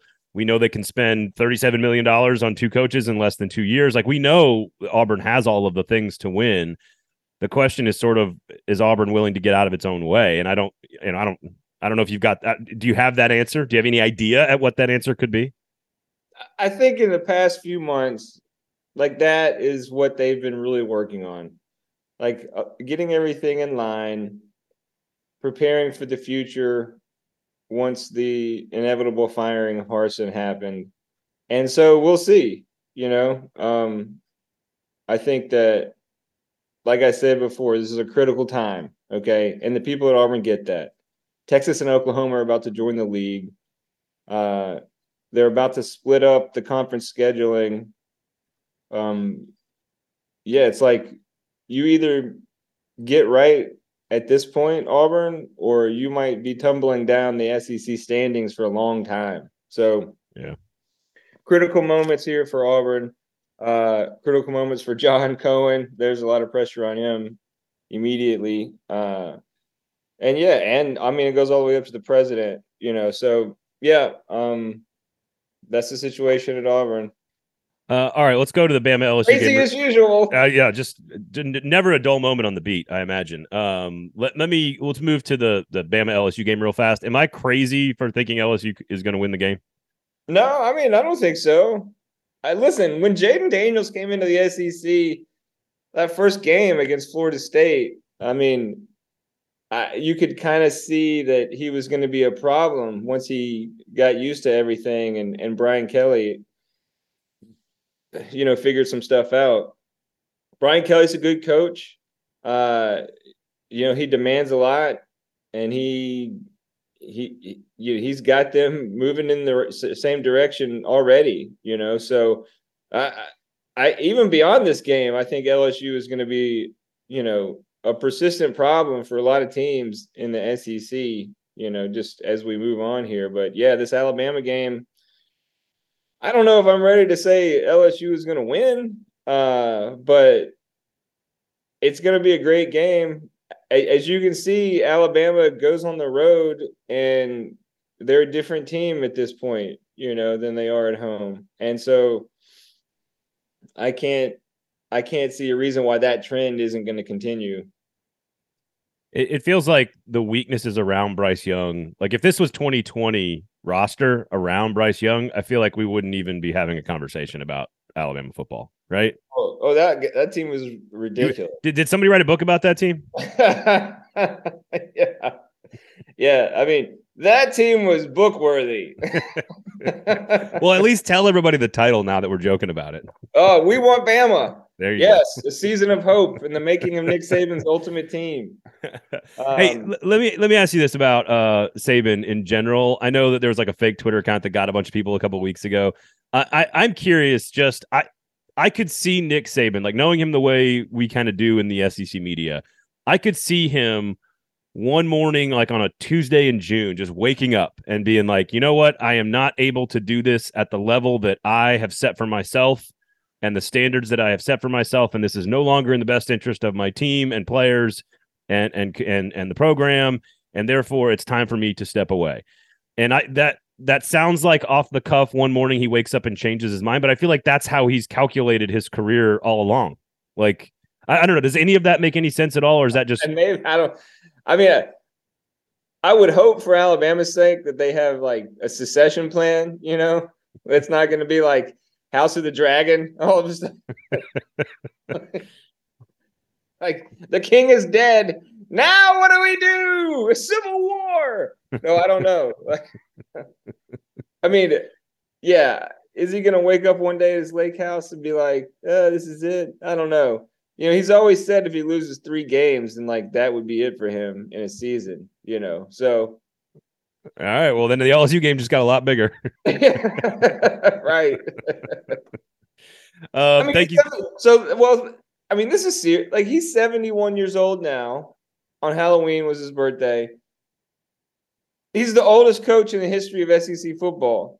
Like there's no coach that's been older than him coaching in the league. So, it takes a lot out of people. Steve Spurrier he held the record before Saban.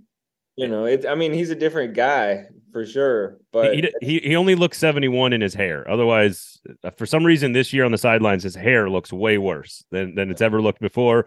But otherwise, the rest of him looks like he's about 58 years old. So, yeah, I guess the dye like bled out or something. We need to know a new dye job. Yeah, something like that. We Want Bama's the book. Go check it out. AL.com, of course, is the website. You can read them. Joe, enjoy the coaching search for Auburn. We do appreciate it. Enjoy what should be a spectacular weekend of college football as well. Thank you, man. Okay. All right. Have a good one.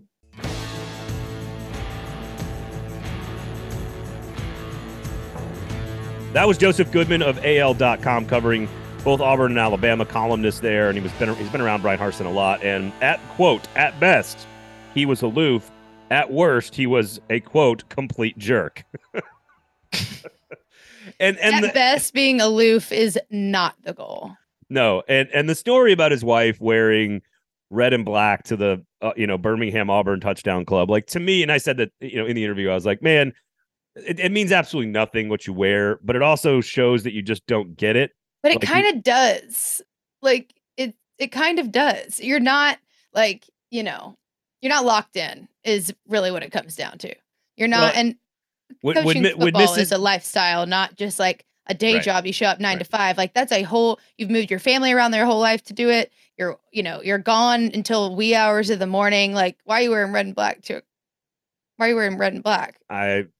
Listen, again, like it means absolutely nothing. It is purely anecdotal, but it also shows just a little bit like with Terry Saban. By the way, happy birthday to Nick Saban on the day that Bryan Harsin is fired. It's funny.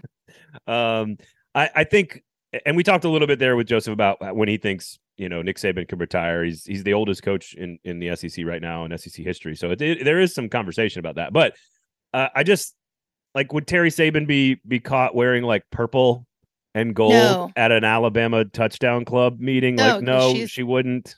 So she's locked in. Like it's a small thing that means absolutely nothing, but it does sort of show. To me, it's an anecdotal story about how the fit just never was there, and he just didn't get it. He thought he could.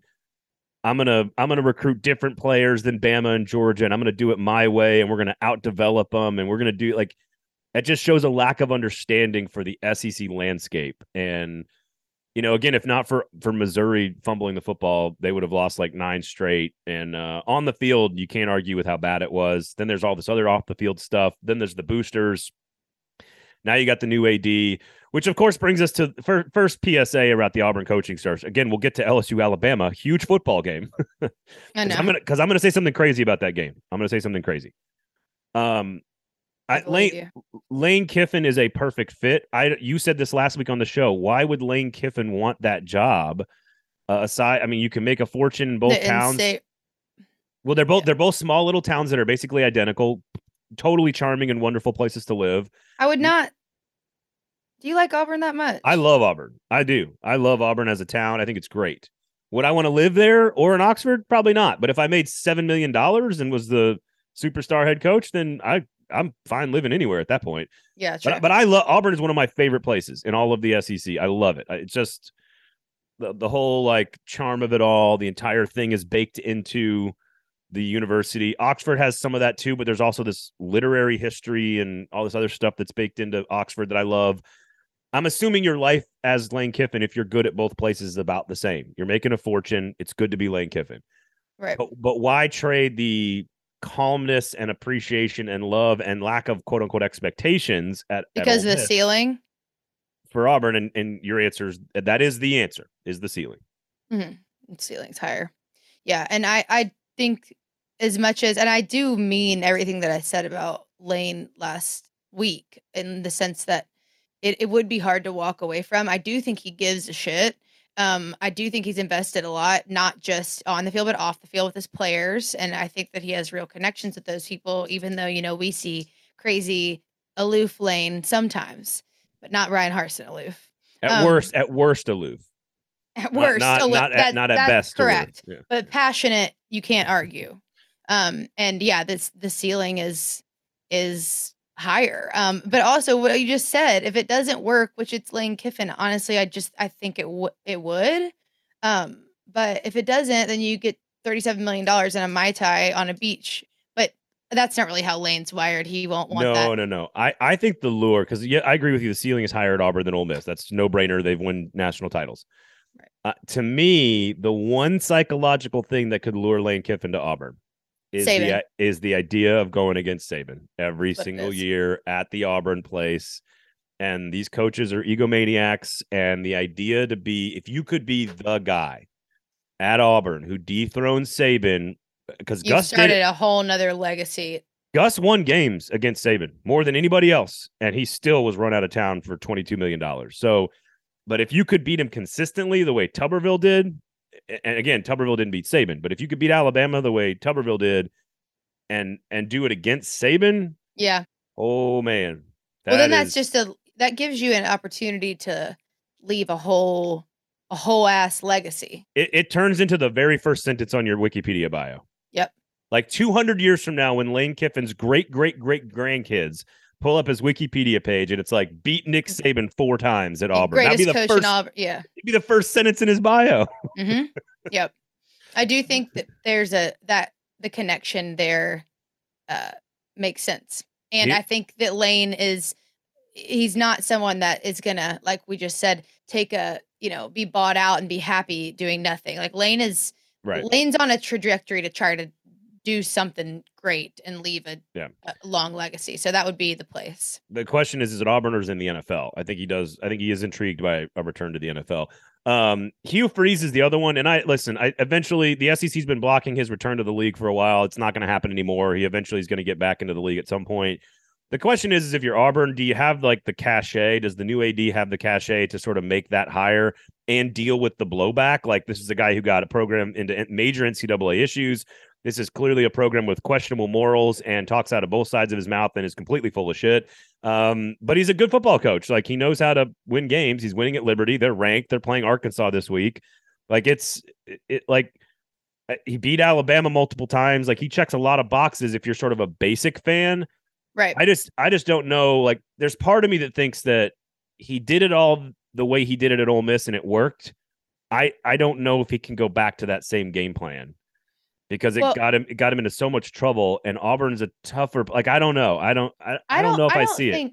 I don't think that the easy thing to say here is like Auburn fans, I'm not saying they want morally corrupt things to happen, but they also really like winning football games. Yeah, but I think that's oversimplifying. I don't think that the admin, like the administration at Auburn, is thinking that same way. Like they're, they want to win for sure, but the risks are high. But somebody's going to do it. Somebody's going to take him back. Well, and otherwise, so who's it going to be? Basically, and then you're like, oh shit. Well, everyone got over it after a year. We should have just been the one to do it. Right. My issue is I don't know. Like, if you look at here's a PSA. Any internet list right now is uninformed. It is just like us having a conversation. It's just us spitballing about 100%. About some of the dynamics around some of the possible candidates. We are not saying that Hugh Freeze and Lane Kiffin are candidates because Lane Kiffin might not even have any interest in the job at all. If you read an internet list right now, the athletic director at time of taping has not even been announced.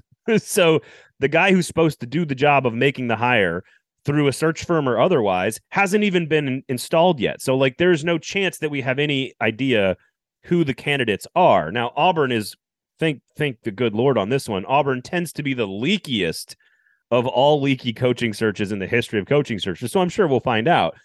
But like Jeff Grimes, the offensive coordinator at Baylor, Bill O'Brien, who I think would be a terrible hire, the offensive coordinator at Bama, Joseph said they're never going to hire somebody right off the Bama staff. That's never going to happen. Matt Rule just got fired at Carolina. I think he's a good coach, but is that going to get people going at Auburn? Like Matt Campbell and Luke Fickell aren't going anywhere at Iowa State and Cincinnati. Like I don't know. Jamie Chadwell at Coastal Carolina. Yeah, that one came up. He reeks of Auburn. The millennials would say he's giving Auburn. He is giving Auburn. I don't know what that means, but he's giving Auburn. He's giving off Auburn, I guess. I don't know. The old guy would say that. But weird. Like, it's just weird, but yeah. Lots of NCAA investigations at Coastal Carolina and his previous stop before that, I should say. So like just reeks of Auburn. He's giving Auburn. You learned something new today. How about this? The list of names I have seen bantered about for the Auburn Tigers is so mid. Does that count? Did I use it right? Yeah. I did. I used it right? Yeah. Mm-hmm. You did. I think it's a bunch of average guys. Like, meanwhile, by the way, we didn't mention this. By the way, Gus Malzahn ranked number 25 in the playoff rankings. Yeah, exactly. Just want to throw that in there. I love it. So we'll see how it plays out. Like, I don't know if you've got a favorite. I mean, Lane Kiffin would be the one that we're all rooting for, but like, I don't think he's going to do it. I don't think he's interested. You haven't seen the offer, have you? Ole Miss can pay, man. I mean, Ole Miss got money. Yeah, I think that they got that Sandra Bullock money. True. That would make sense to me. I'm not saying I wouldn't want to have to deal with Auburn, like I said last week, in and out, week to week, booster, admin, all that jazz. Wouldn't want to do it. I think I would keep my happy ass in Oxford and hope that you could, do some good stuff, especially when the playoffs start expanding, and that maybe you could grab one of those spots when it becomes bigger than this 4-8 and keeps going. The Jamie Chadwell has you're right. That is my prediction. Would work. What do you think about stealing from Jackson State? So Deion Sanders is a fascinating name. I don't know why he would be a good football coach in the SEC. Yeah. Like, what is it that people Deion are tossing that around? Deion Sanders, I know that. Deion Sanders is great at doing Aflac commercials. I don't know what else. What is Deion like? He's a great recruiter because his last name is because he's Deion. I think he's a strong symbolic figure. Not sure he's the X's and O's guy, but like he is. He does. Right. He's Dabo with no face. He's the face. Dabo without. He's Dabo with zero coaching experience. Yeah. Yeah. Like there's some weird names being thrown around. Honestly, like I've heard. Kevin Steele would just be so funny. It would be. Oh my God, that'd be great. Lane would be the chronicle that most people are looking for. Yeah, which is why it probably won't happen. There are so many names. Like Hugh Freeze would be great drama. Deion Sanders would be great drama. Kevin Steele to me is the most underwhelming nonsense, but it would be great drama and hilarious to me and ironic because half the boosters wanted him when they hired Brian Harsin. Like, there's just nothing better than an Auburn coaching search. There's just nothing better. Like, it is my favorite thing in the world. It has definitely been an entertaining ride with Harsin and now with the question mark, and will continue to be because it's Auburn. I do not understand why people believe that Deion Sanders is going to somehow scheme against Nick Saban and Kirby Smart and Brian Kelly.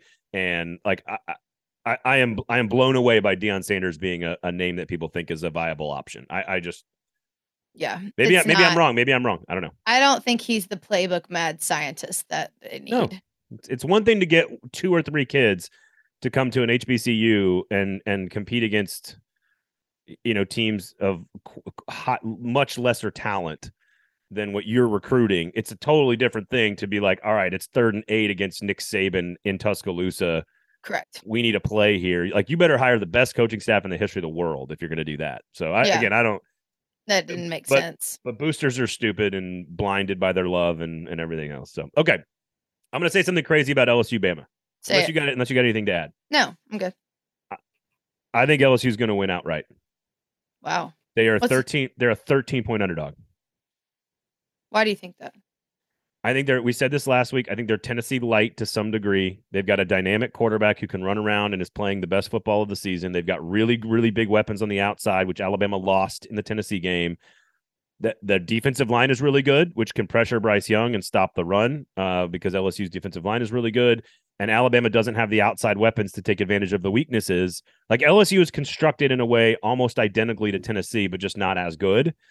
And they're at home. It's going to be wild. LSU traditionally plays Alabama very well at home. Alabama is a totally different team on the road than they are at home. I just think this is 2 weeks off for both teams. I think it sets up for LSU to play a very good football game. And if they're playing a really good game in this matchup, I think they can win outright. I got LSU plus the 13.5. I got Tennessee plus the 8. But I think LSU can win outright and put an end to this entire Alabama conversation altogether. That being said, Bryce Young is special, and Bryce Young could just do something Bryce Youngish. Yeah, I don't think LSU will. I don't think LSU can do it. I'll take Alabama in that game. I think that's right. I think that's smart. I just want to be a little crazy today on the show. The only he's wild, guys. It's 10:25. Well, losing, whatever time you're listening to this, and Braden's lost it. He's gone wildly awry. I think the one thing that concerns me about this prediction is that Tennessee's offensive line is really good. And Alabama didn't really blitz Hendon Hooker at all. And that was a strange decision, but it worked in Tennessee's favor. LSU's offensive line is not all that good. So that's my concern. That would be my concern, is that Will Anderson and Dallas Turner and all these guys are just eating Jaden Daniels lunch all day. That would be the way Alabama rolls and puts it away and puts together an impressive win on the road. So I don't think Alabama will cover that, but I think they will win. I think it's a little crazy. I'm acknowledging my craziness, but there's something about it, man. There's something about Jaden Daniels doing something crazy, running around in the fourth quarter and making a big play to win the game. Braden held off till November to become completely unhinged, but here it is. And this is me being unhinged. This is me. Now I've seen worse from you. Well, what do you want? So otherwise, it sounds like you're pretty confident in the weaknesses for Alabama. Brian Kelly's not going to – I mean, Brian Kelly's coached against Alabama a lot, so he knows about Saban. Yeah. Yeah, I mean, listen, I think LSU has done – is leaps and bounds ahead of what I thought they would be. Just watching things happen from the beginning of the season to now at the very first week of November, I am blown away by what they've been able to put together. We've talked about this all the time. LSU's not hurting for talent. There's talent within that state. There's talent close by, and they just always have it. It's just, can you put it together? Brian Kelly is doing that. Will continue to do that. That's what he does. I just don't think they're at the point where they're going to beat Bama. I haven't seen enough to be able to claim that. What are Alabama's performances on the road this year and last year? A 1-point win over Texas, a 3-point loss to Tennessee. The Arkansas game this year was impressive because they lost Bryce Young and then they pulled away in the fourth quarter with a backup quarterback. Last year, they almost lost to Emory Jones and a bad Florida team that fired Dan Mullen.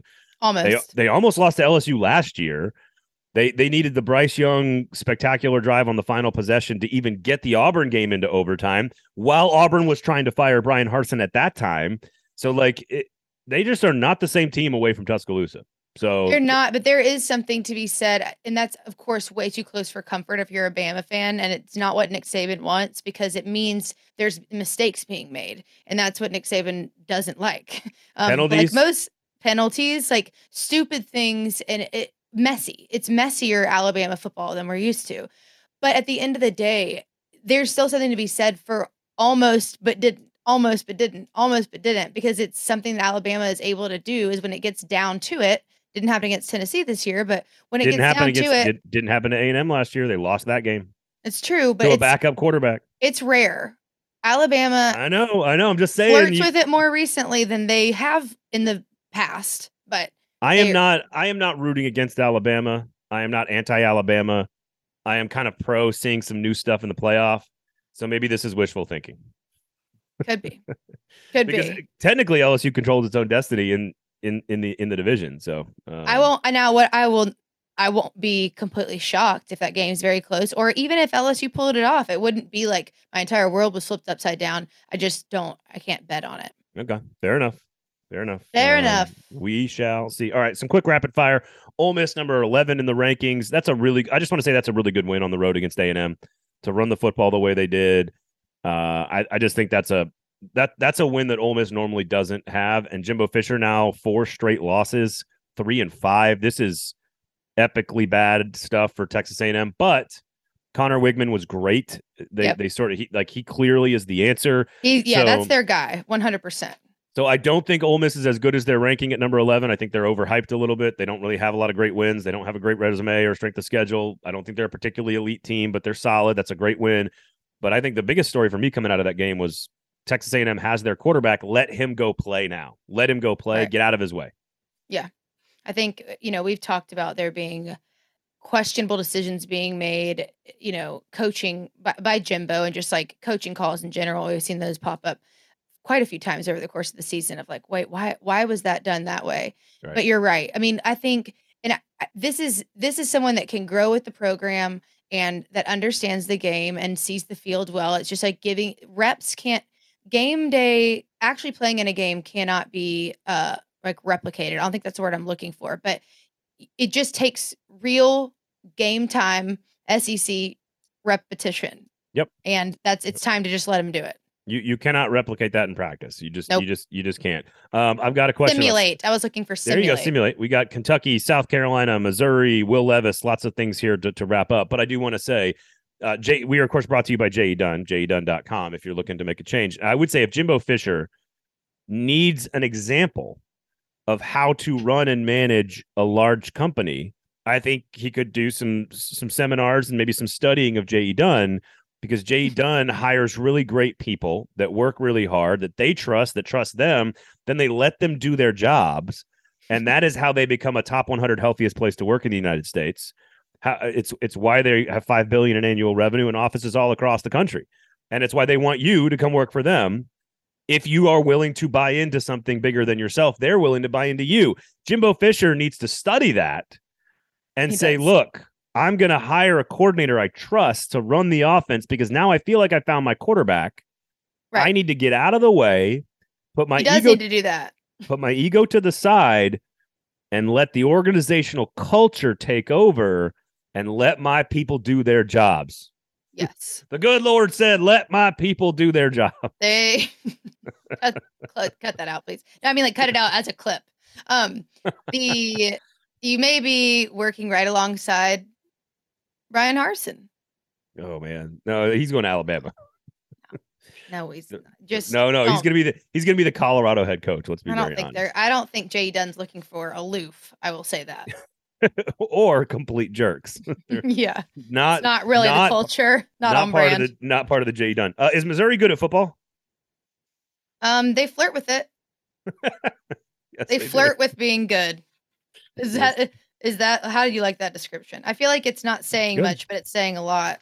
No, like if the Auburn thing is going to haunt them forever. You miss a field goal from inside the 10-yard line, and then you fumble without being touched on the goal line. They won that game. Missouri won that game against Auburn, and they'd be getting bowl eligible this year if they had done that instead of just like piss down their leg against Auburn. Just if you're a Missouri fan, I feel my heart goes out to you because that's just so painful. That was a really good defensive showing against South Carolina. And while I apologized to South Carolina last week, I did it by saying I'm not sure they're good at anything, and that showed up on Saturday against that did Missouri. The cards did kind of fall in their place. Yeah, I mean Missouri, passing the ball for 224, 225, something in there yards, no interceptions. It's cleaner than some of the football we've seen from them recently. South Carolina is not where they want to be, although they are confusing because they do have pulled things off over the course of the season that we didn't expect them to. And then now we're like, oh, there you are. They will be here in Nashville against Vanderbilt. And if they get that win, that gets them to bowl eligibility, and that's still overachieving. It is overachieving. Right. And South Carolina, I mean, you're on the right track. And the Beamer thing, as you have said and admitted, might work. We have questions around it, and this week was not a good showing for them, but I don't necessarily think that means that they're on a backward sloping trajectory. I just think it was, it's not all there yet. Missouri will host Kentucky. That's been a weird game. The offensive line for Kentucky is terrible. Will Levis looked broken in that game. He still makes mistakes. I don't understand the number 1 overall pick thing for Will Levis. I don't get it. I know why scouts like his skills. I think he's a first rounder, but I think he's a late first rounder. I don't understand top 5, top 10. But that's been a weird series. And Missouri could get an upset here. And they also are fighting for bowl eligibility. They're 4-4. And like you said, flirting with good. So that's an interesting game there. I think Kentucky's only a 2-point favorite in that game. How about Florida and Texas A&M? One of the best games of 2020, 2 of the best programs in college football, and just neither one of them. I mean, a combined 7-9 right now between the two of them. I cannot remember. This is like Florida Georgia being an afterthought last week. The fact that Florida and A&M is such an afterthought, I think is it's not necessarily great for the conference. Right. They're almost like neither of them are where they want to be, but one's kind of going towards the right direction. I mean, Florida is got some very talented people on that team, and I think Billy Napier is the answer for them, and it's just taking time, like a lot of things do. I mean, I know we haven't seen the best showing from Kentucky lately, but we've talked about them, a lot about building the program the right way, and sometimes it happens like Josh Heupel just made it happen for whatever reasons, and the stars align, and sometimes it just takes time, and I don't think Florida's going to take 10 years like Kentucky took, but I don't think it didn't happen in 6 months like Josh Heupel made it happen. Wait. No, a year and a half. Second season? Year and a half. Yeah. Year and a half. Now, generally, when you take over a job in the SEC that has national championship, ability, it doesn't normally take very long. Like Kirby Smart, year 2 and 3 was up there. Nick Saban, year 2 and 3 was up there. Urban Meyer at Florida, 2 and 3, he was up there. Josh Heupel, year 2, he's up there. Like Gus Malzahn, I think it was year 1 they got back to the national championship. Like this is a little bit more of a that's the problem with Jimbo Fisher being in year 5 is that it hasn't happened yet. Well, yeah, and that's like they're like sloping, like Florida's like is pushing up, and A&M for some reason seems to be rolling backwards down the hill. Yes, this is the context problem with this game. Florida has a better record, and if they go into A&M and win, I think A&M's a 3-point favorite. If they go into A&M and win, you're going to look at a winning Florida program at 5-4 in year number 1 with Anthony Richardson and Billy Napier, whereas A&M, sure, they may have found Connor Wigman, but we're talking about a 3-6 football team in year 5. Like that is the difference. And you have everything you need. Yep. You are in the biggest there is no better place to recruit for college football or for football than the state of Texas. You have one of the biggest, nicest stadiums in the country. You've got the craziest and questionably cultish, but very enthusiastic fan base. There just seems like it should work. Yep. No, it's all there. And then, of course, what else we got? We'll wrap up here. Liberty at Arkansas. Of course, Hugh Freeze, we already mentioned him as an Auburn candidate, but against Arkansas, 13-point dog. Arkansas could get to 6-3. That's a pretty good Arkansas team. They should beat Liberty. I don't know who scheduled BYU, Cincinnati, and Liberty. We talked about this. Maybe that's the gift that Jeff Long left for them under the Christmas tree when he left for Kansas.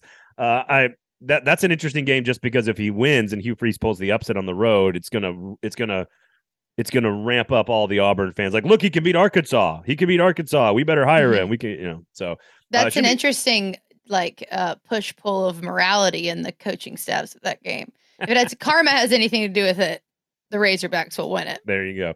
And then Auburn, Mississippi State. Just can't wait. Cadillac Williams. Hey, congrats to Cadillac Williams, man. Good to see him getting the interim head coaching job at his alma mater. That's kind of cool. Yeah, it's cool. Otherwise, this has been by far the most exciting week of action I can ever remember in SEC, both on the field and off. Yep. What a great week. Thanks for hanging out with us. Of course, go to jedunn.com, J.E. Dunn, top 100 healthiest place to work. Please tell them we sent you, but go check them out, peruse their career page, see what the opportunities are. I guarantee there's something that's there that you might like. Yep. They'll find something for you. So make sure you go check that out. Special thanks to Joseph Goodman, AL.com. Check him out. Seth Emerson with The Athletic. Check him out. Aaron, where can people find you? The Aaron Dugan on Twitter and Aaron_Dugan on Instagram. Whew, what a big week. What about you? Deserves a big show. You can get to me at Braden Gall at 440 Sports as well. Turn on the YouTube page notifications and all that great stuff. Thank you guys for hanging out with us. LSU outright, everybody, at home in Death Valley against Alabama. I'm going to will it into existence. Have a great and spectacular and awesome football weekend. We'll talk to you again next week. Picks against the spread coming up on Friday as well. For Aaron, I'm Braden. Thanks for listening. This has been Fringe Element on the 440 Sports Network. Please stop getting married during football season.